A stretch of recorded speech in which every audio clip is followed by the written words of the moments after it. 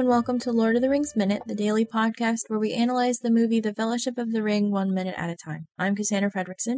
And I'm Norman Mitchell. And today we'll be talking about minute 40, which starts with Gandalf finishing the line that he started in the last minute, and he says,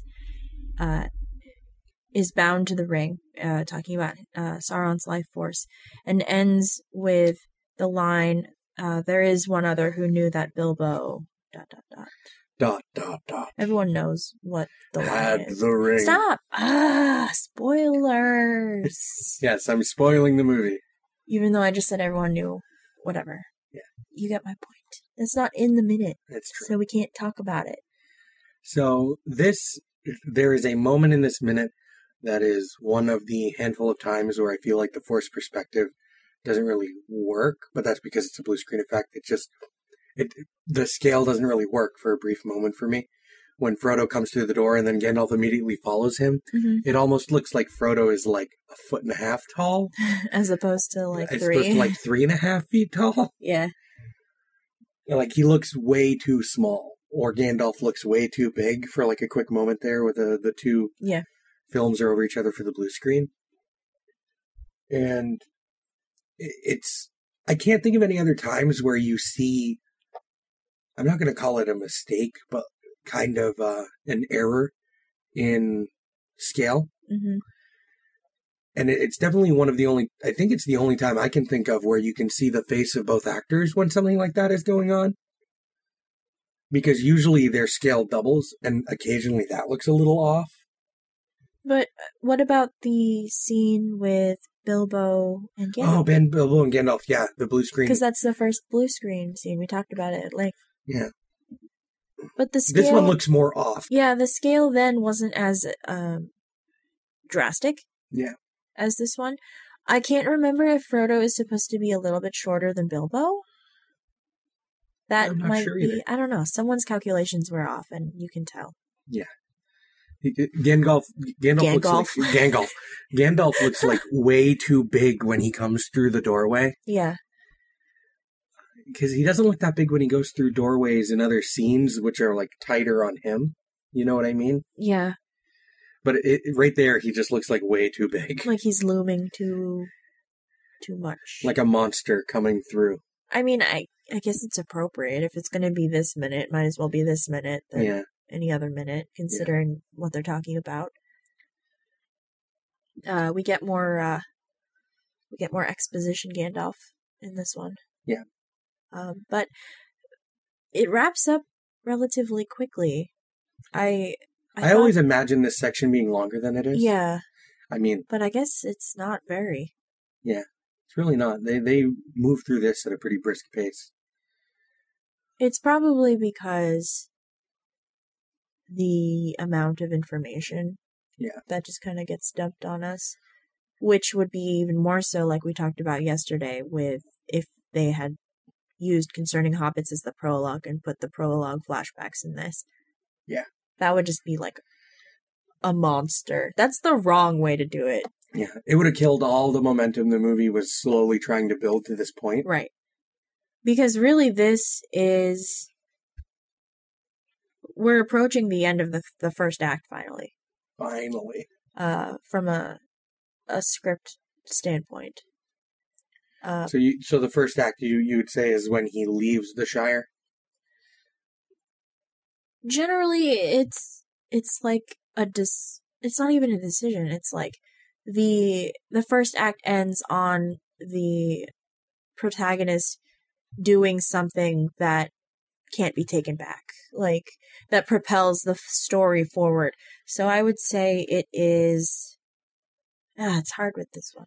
Right, because if it's a point of no return, the protagonist making the decision that he's going to carry through for the rest of the story, then you have to think about whether or not you consider the end of the first act Frodo leaving the Shire or Frodo deciding to bear the Ring of Mordor. Oh my god. Because that's really like, because before then, he always could have gone back to the Shire. Right. I guess if you were, I guess so, because In fact, he was planning to Because until the the third Council of act Elrond. is generally shorter than the other two. Yeah. So, I mean, this is halfway through the first act then. It's a decision to leave the Shire. Right. And then... Well, then the second act would be very, very short in this movie, too. Well, the second act ends... it's an all is lost moment. Right, so it would be Gandalf's death. Yeah. Yeah. Would be the end of the second act, which makes the second act very short. And the third act would be longer than the second one. Yeah. In this case. I need to think about that a little more. From a structural standpoint. I mean, maybe that's why it was maybe that's why writing this movie was such a problem, because the only real place for the first act to end is Frodo deciding to take the ring to Mordor. Because before then, there is no point of no return. He can always go back.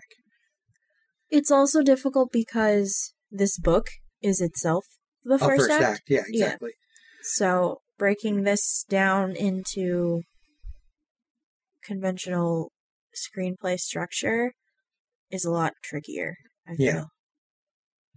Yeah. The Hobbit movies suffer from that same sort of thing.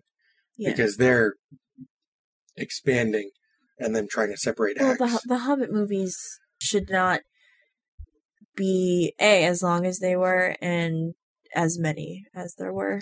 I think that we should, at least on a weekend edition, take the kind of challenge that the Star Wars Minute guys have put on themselves and try to analyze those movies from a positive light. Oh, I thought we were going to end up doing them. Yeah. We can do them if you want to.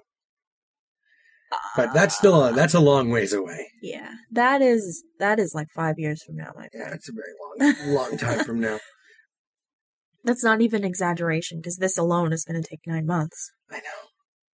So you figure each movie is going to take between 9 months and a year for us to do. And this one's the shortest one, isn't it? Yes. Yeah. So that... Each one, I think they get about 20 minutes longer than the one before them, roughly. So, like, with built-in breaks, that's literally like 5 years from now. Depending on how long of hiatuses we take, yeah. My friend, after podcasting for 9 months straight, I'm gonna need a break. Yeah. It's like, I know by the time we're done, it's like, see you guys in 2018. Right. Oh my god. I can't. Okay. One step at a time. One step at a time. Just put one foot in front of the other. Yeah. Oh my lord. Yeah. This one's kind of, I mean... And it's kind of even lighter than the minute from yesterday because there's, in a way, a lot of repeating. It's just rehashing what we saw in Mordor. Yeah. For the benefit of Frodo. Mordor. I really, actually... I like Frodo's enthusiasm. Like, he's like, okay, well, that's easy. We'll just hide it. We'll hide it. We won't talk about it ever again. And that's very Hobbit-like. It is very Hobbit-like. Like, super, super Hobbit-like. Also, really subtle thing in this, because Frodo is in the beginning of his time with the ring. He has no fear of immediately snatching it up and carrying it anywhere. Mm. And we're going to... I think it's cool to point out that and think about, track that through the movie and like kind of keep it on the back burner of Frodo's progression and relationship with the ring. Because right now it is so casual. Yeah. Well, I mean, it's been in an envelope for the past few months. Yeah.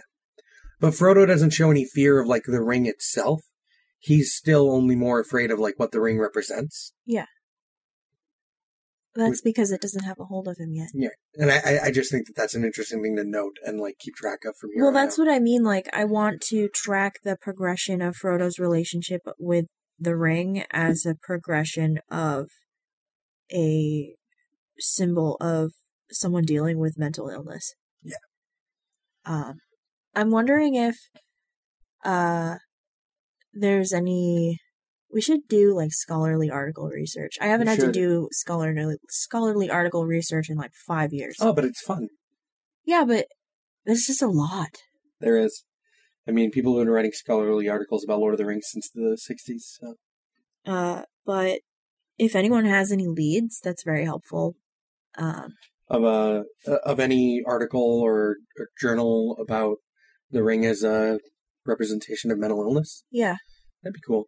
I'm it's certain more... there's been several for treating it as a symbol for drug addiction. Yeah. But that makes sense with Gollum.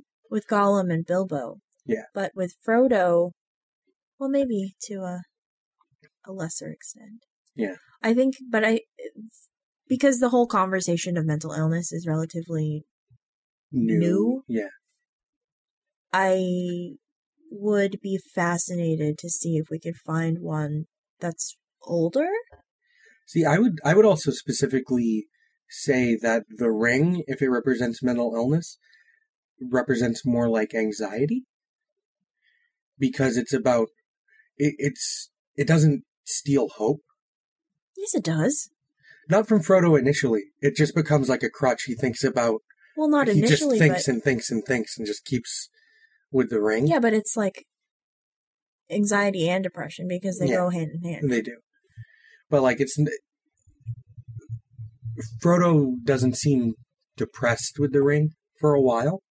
Right, that's what I'm saying. Like, I want to track its progression. I definitely think anxiety comes first. Yeah. I mean, I think it's anxiety that leads to. Yeah. If we're going with this metaphor. Because he's worried about himself, he's worried about Bilbo, he's worried about his friends, and then he starts brooding about it. Yeah. And the ring preys on it. Yeah. So, yeah, I think it'd be cool to keep track of it, and if there isn't one, like, whatever. By the end of this, we're going to be Tolkien scholars, right? Yeah. I just realized what the next minute is, and I'm actually really excited to talk about it next week. Okay. Sweet. Yeah, because there's a lot of cool stuff to talk about with what happens the next minute. I just remembered, it just flew into my brain, because I'm tracking this scene in my mind and thinking about, like, where it starts and where it goes and everything. Right. And I'm just like, oh, that'll be nice. Sam next week. More Sam next week. Yeah. We're gonna see Sam get kind of assaulted. He's not assaulted. He gets picked up and slammed on a table. Grasp. Talking to me about quoting things from 10 years ago. Whatever. It's swoop, grasp. I'm sure a few people out there know where that's from. The email. What? The email. People should send us emails. Yeah. I don't know if we have anything else. This one's super short, but I guess we made up for it with our 40-minute hump day. Hey man, people needed it. I hope people appreciate the title of that episode. People needed it. Yeah. Especially on Wednesday. Yeah, they did. This I'm trying to think. There's a little bit more in this minute. I just like Frodo's he's super sure of himself, and then he's like, right, Gandalf? Yeah. And Gandalf's just like, about that. Hold up. Hold up. I might know some stuff. I know a guy. He knows some stuff, and maybe he shouldn't know. But that's like entirely the wrong situation to be like, I know a guy. Yeah. Right. So, I talked about Star Wars just a second ago. You did? Just a bit ago. We were talking about, I mentioned the Star Wars Minute guys and like tackling The Hobbit in the same way they're tackling the prequels. Yeah. So, but like thinking about Star Wars, when Ian McKellen says there is one other, I always think of the Emperor from Return of the Jedi, saying that there is one other when like talking about Luke, because Leia has the Force. Like, there's another Skywalker. Is that what the Emperor says? I always thought, no, it's Yoda. Oh, it is Yoda. What are you talking about? I don't know, my mind. The Emperor doesn't know that there's a twin. That's the whole point, isn't it? Because it's like... Doesn't he sense it at the end? I haven't watched Return of the Jedi in probably a decade. Wow. I mean, really? Yeah. Man, we gotta watch some It's been Star a long Wars. time since I've seen Return of the Jedi. We gotta watch some Star Wars. Empire is the one that's like always on. It's because it's the best one. It is the best one.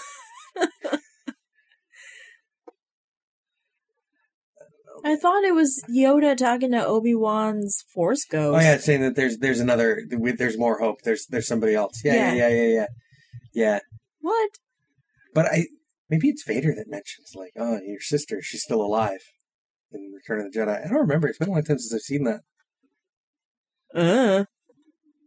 It always makes me think of Star Wars though. That line, there is another. It always makes me think of Star Wars. Well, I mean, there's always another. That's how prophecies work. Right? Like Harry Potter and Neville Longbottom. Right, exactly. Yeah. There's there's not much in this minute. There's always another. I don't know. The thing that sticks out the most to me is Frodo's like, I got this. Oh, man. Maybe I don't got this. Just looking at the ring, just like Gandalf's talking and Frodo's looking at the ring on the table like, what the hell am I supposed to do with you? All right. Well, I will hide it. Lock it away. I will bury it in a hole and forget about it. Just throw it in the river. What's the worst that could happen? Literally the past 3,000 years. Right. Come on. Go to the Grey Havens, tie it to a rock, sail out halfway into the ocean and drop it. But if you leave the Grey Havens, you can't come back, right? Isn't that the law? I mean, that's fine. Maybe the boat's on autopilot. Yeah, turn this thing around. Oh, no. Hey, can we, just send a boat out there and, set it up to sink? Can we do that? Can we just, poke a hole in it and just, let it go? Yeah, but the ring is actively searching to be returned to Sauron. Yeah, but what's in the water to bring it back to Sauron? I don't know. Water orcs? Water orcs. Mer orcs. Mer orcs. That sounds horrifying. I wonder if that's the origin of the word Murloc. Mer-orc. I doubt that's the origin of the word Murloc. I don't know. Hey man, what happens if we mix fish with these weird... What the heck even are Murlocs? Like frog people? They're like little fish goblins. Yeah. Fish goblin sounds cooler than Mer-orc. It does, it's true. Fish goblin. I don't play WoW, so... Oh my god. Anyway. I think that about wraps us up today. Yeah. We're on duelinggenre.com. You can send us an email, contact@lordoftheringsminute.com.